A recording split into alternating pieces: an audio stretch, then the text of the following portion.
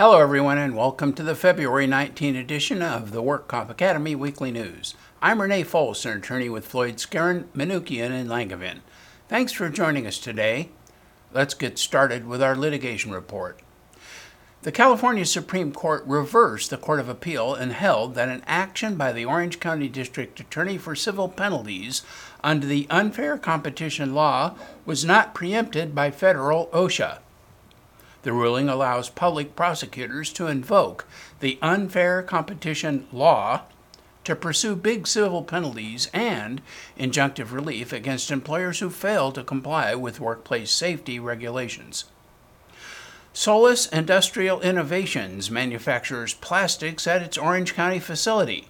In 2007, it installed an electric water heater that was designed for residential use. 2 years later, the water heater exploded, killing 2 employees. The Division of Occupational Safety and Health determined that the explosion had been caused by a failed safety valve and the lack of any other suitable safety features on the heater. In an administrative proceeding, the agency charged Solus with 5 violations of state occupational safety and health regulations, and also cited Solus with a willful violation for failing to maintain the water heater in a safe condition. Since 2 employees had died, the division forwarded the investigation results to the District Attorney of Orange County. In 2012, the District Attorney filed criminal charges against the Solus plant manager and its maintenance supervisor for felony violations of the Labor Code. The District Attorney also brought an action for civil penalties under the state's unfair competition law and fair advertising law against an employer. The action alleged the employer violated workplace safety standards established by the state occupational safety and health law and regulations. It alleged that Solus's failure to comply with workplace safety standards amounted to an unlawful, unfair, and fraudulent business practice under business and professions codes. And the district attorney requested $2,500 per day per employee in civil penalties. The employer contended, and the trial court and Court of Appeal ruled, that the district attorney's action was preempted by the Federal Occupation Safety and Health Act of 1970. The California Supreme Court reversed in the case of Solus Industrial Innovations, LLC versus the Superior Court of Orange County. The Supreme Court concluded that the Federal OSHA Act contemplates a cooperative system of workplace safety regulation, not an exclusively federal one. When federal schemes involve cooperation and concurrent jurisdiction, this circumstance also suggests that the scope of preemption was not intended to be broad. The court reiterated the strong presumption against preemption arising from both the fact that the federal legislation addresses an area that has been the long-standing subject of state regulation, and from the fact that California had assumed responsibility under the Federal Occupational Safety and Health Act to regulate worker safety and health, thereby preempting federal law. In a ruling seen as a victory for Grubhub and its gig economy counterparts, a federal judge in California ruled that the delivery platform does not owe its drivers the benefits of an employment relationship, like minimum wage, overtime pay, or workers' compensation coverage. The case may be appealed, but it's the first such case to reach trial and may shape the legal relationship between contractors and the digital platform companies. Grubhub is an internet food ordering service that connects diners to local restaurants. Customers order food through Grubhub's online platform, and Grubhub transmits the orders to restaurants. The food is then delivered either by a restaurant delivery person or a Grubhub driver. Diners may also pick up their own meals ordered through Grubhub. Grubhub operates in 1,200 markets in the United States. Of those markets, 250 are in California, and of those, Grubhub offers its own delivery services in 5. As of June 2016, there were 4,000 Grubhub delivery drivers in California. The percentage of Grubhub-provided deliveries is growing. The plaintiff in this case, Rafe Lawson, worked as a restaurant delivery driver for Grubhub in Southern California for only 4 months. He complains that Grubhub improperly classified him as an independent contractor rather than an employee under California law, and in doing so violated California's minimum wage, overtime, and employee expense reimbursement laws. He filed his legal claims in his individual capacity and as a representative action pursuant to the California Private Attorney General Act, known as PAGA. The critical question is whether, under California's common law Borrello test, Mr. Lawson was an employee or was he an independent contractor. Prior to performing Grubhub food deliveries, Mr. Lawson worked for other so-called gig economy companies, including Lyft, Uber, Postmates, and Caviar. He drove for these companies, including Grubhub, because the flexible scheduling allowed him to pursue his acting career. Mr. Lawson continued to deliver food for Postmates and Caviar during the 4 months he was delivering, also for Grubhub. After considering all of the Borrello factors as a whole, in light of the trial record, the court found in its February opinion that Grubhub has satisfied its burden of showing that Mr. Lawson was properly classified as an independent contractor. Grubhub exercised little control over the details of Mr. Lawson's work. Grubhub did not control how he made the deliveries, nor did it control the condition or the mode of his transportation. Grubhub also did not control Mr. Lawson's appearance. He was not required to have any Grubhub signage on his car. It did not require Mr. Lawson to undergo any particular training or orientation. Mr. Lawson, rather than Grubhub, controlled whether and when Mr. Lawson worked and for how long. Currently, more than 70 states, cities, and counties have filed lawsuits related to the costs of the opioid addiction crisis. Discovery in litigation revealed that manufacturers cited biased medical studies to support claims that opioid addiction was rare. These companies allegedly hired pain management experts and doctors to promote use of opioids to other doctors and provided kickbacks and other incentives to doctors to support use to other doctors. Manufacturers also were accused of creating and funding a medical front group to publish and promote false research and information about the drugs, and published articles stating that opioid was non-addicting, among other fraudulent acts. And now yet another city has joined in the litigation. The Sarasota City Commission has unanimously voted to retain Bill Robertson, a personal injury attorney and CEO of Kirk Pinkerton, and Stephen W. Tepler with the Abbott Law Group to represent the city of Sarasota in a lawsuit to recover damages related to the opioid epidemic. The attorney team will file a lawsuit in federal court with the Middle District of Tampa against as many as 7 or more major pharmaceutical manufacturing companies and their distributors. But in this case, there's a new twist. The 2 attorneys are taking the case on contingency, meaning the city will not incur any expenses unless recovered during the lawsuit. In 2016, the same pair of attorneys represented the city of Sarasota in the oil spill claim against BP, recovering $3 million then for the city. And our crime report. Urine testing for patients with chronic pain has grown explosively over the past decade amid a rising death toll from opioid abuse. Pain doctors say drug testing helps them make sure patients are taking the drugs as prescribed and not mixing them with illegal substances.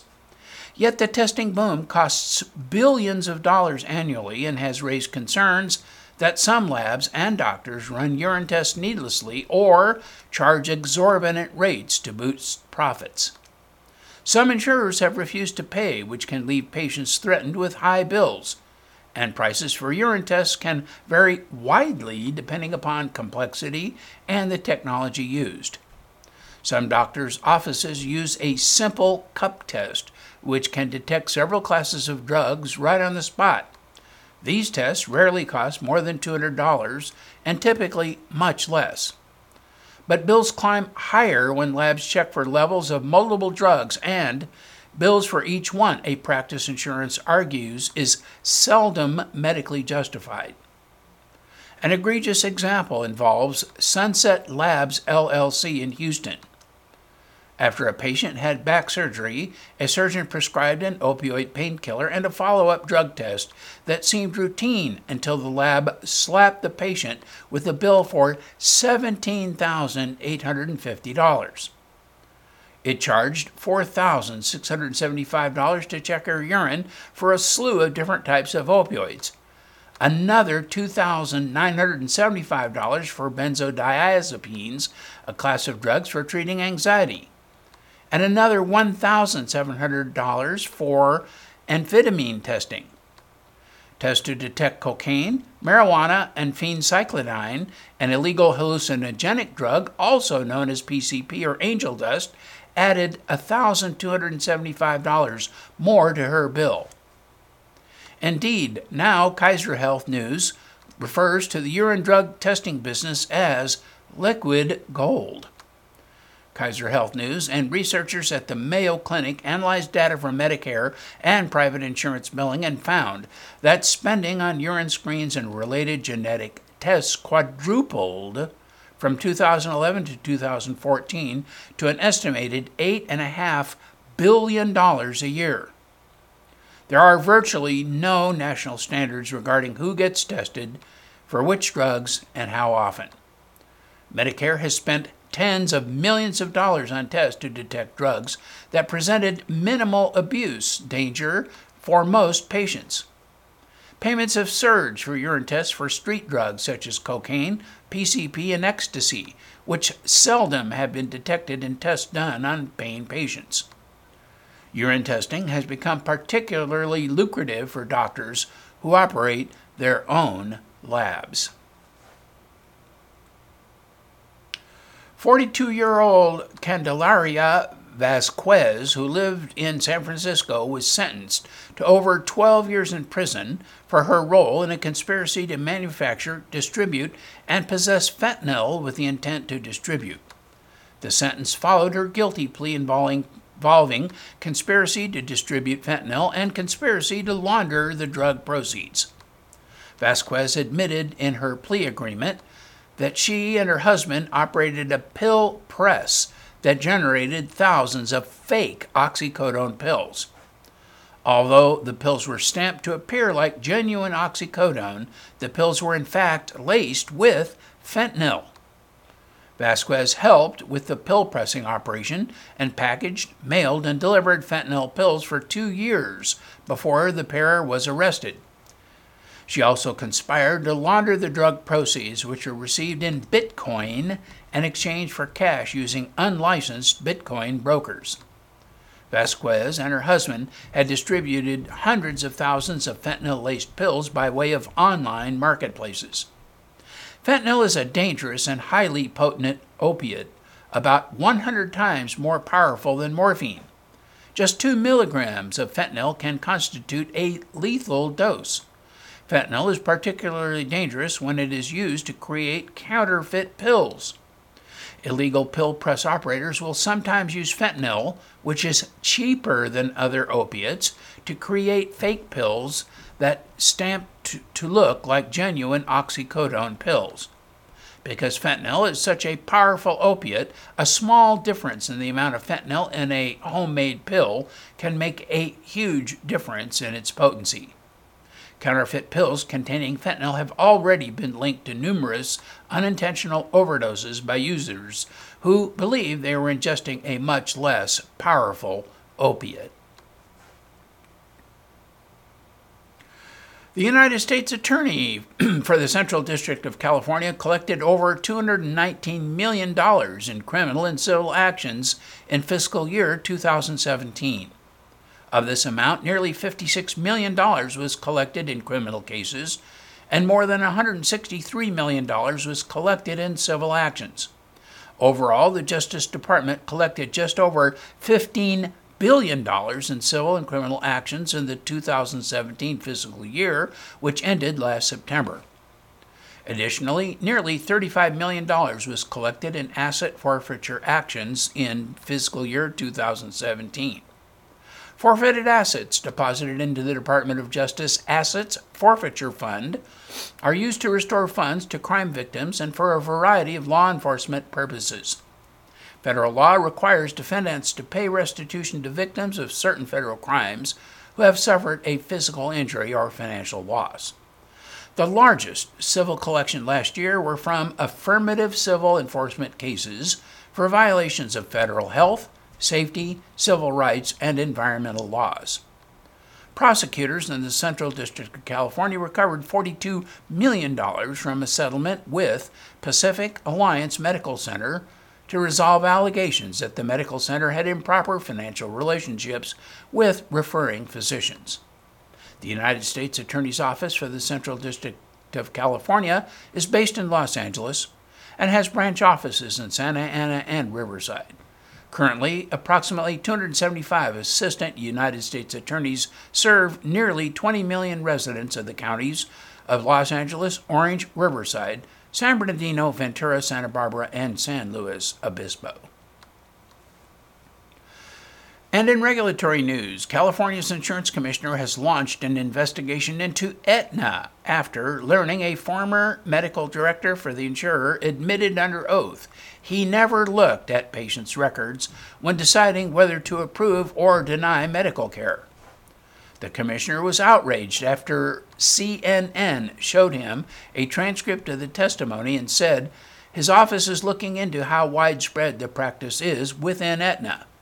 He said that if the health insurer is making decisions to deny medical coverage without a physician actually ever reviewing medical records, that's of significant concern to him and potentially a violation of law.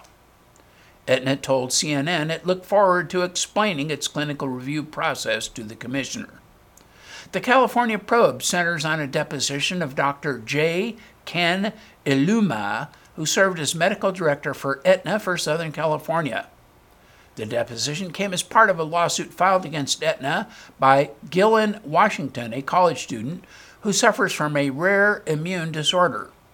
Washington was diagnosed with common variable immunodeficiency, or CVID, in high school. The case is expected to go to trial soon in California Superior Court. During his videotaped deposition, Dr. Iluma, who signed the pre-authorization denial, said he never read Washington's medical records and knew next to nothing about his disorder. The doctor said he was following Aetna's training in which nurses reviewed records and made recommendations to him.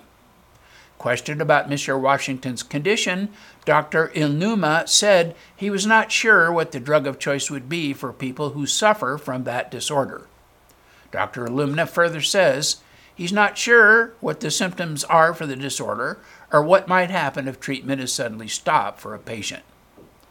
Aetna defended the doctor, saying in its legal brief that he relied on his years of experience as a trained physician in making his decision about Mr. Washington's treatment.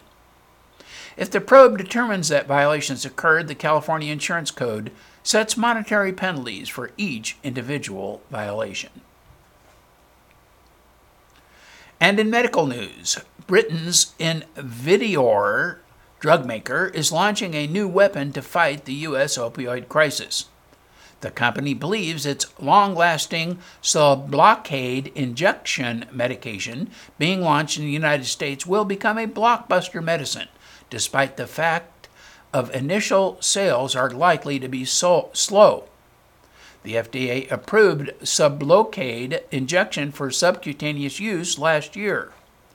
It's the first and only once-monthly injectable buprenorphine formulation for the treatment of moderate to severe opioid use disorder. Sublocade is intended to be administered only by healthcare providers and should be used as part of a complete treatment program that includes counseling and psychological support. Sublocade represents a new approach to treating addiction. instead of going to the pharmacy to pick up tablets or Invidior's existing under-the-tongue film. The new injection will be delivered direct to doctors' offices for administration. Invidior has been treating addiction for more than 2 decades, initially selling tablets to help wean addicts off of opioids, including heroin and prescription painkillers. Now, its big seller is Suboxone film, which patients place under their tongue or inside their cheek once a day to suppress cravings. Pain pill giant Purdue Pharma will stop promoting its opioid drugs to doctors. This is a retreat after years of criticism that the company aggressively sells the product. The company told employees that it would cut its sales force by more than half to 200 workers. It plans to send a letter to doctors saying that its salespeople will no longer come to their clinics to talk about the company's pain products. Instead, any questions doctors have will be directed to the company's medical affairs department. OxyContin was approved in 1995 and is the company's biggest selling drug. It generated $1.8 billion in just 2017, down from $2.8 billion 5 years earlier. The company also sells the painkiller Hycingla. Purdue is credited with helping develop many modern tactics of aggressive pharmaceutical promotion. Its efforts to push OxyContin included OxyContin music, fishing hats, and stuffed plush toys. Purdue and other opioid makers and distributors face dozens of lawsuits in which they're accused of creating a public health crisis through their marketing of the painkillers. Purdue officials confirmed that they are in settlement talks with a group of state attorneys general and trying to come up with a global resolution of the government opioid claims. And in other industry news, USI has served over 150,000 clients with property and casualty, employee benefit, personal risk, and retirement products nationwide.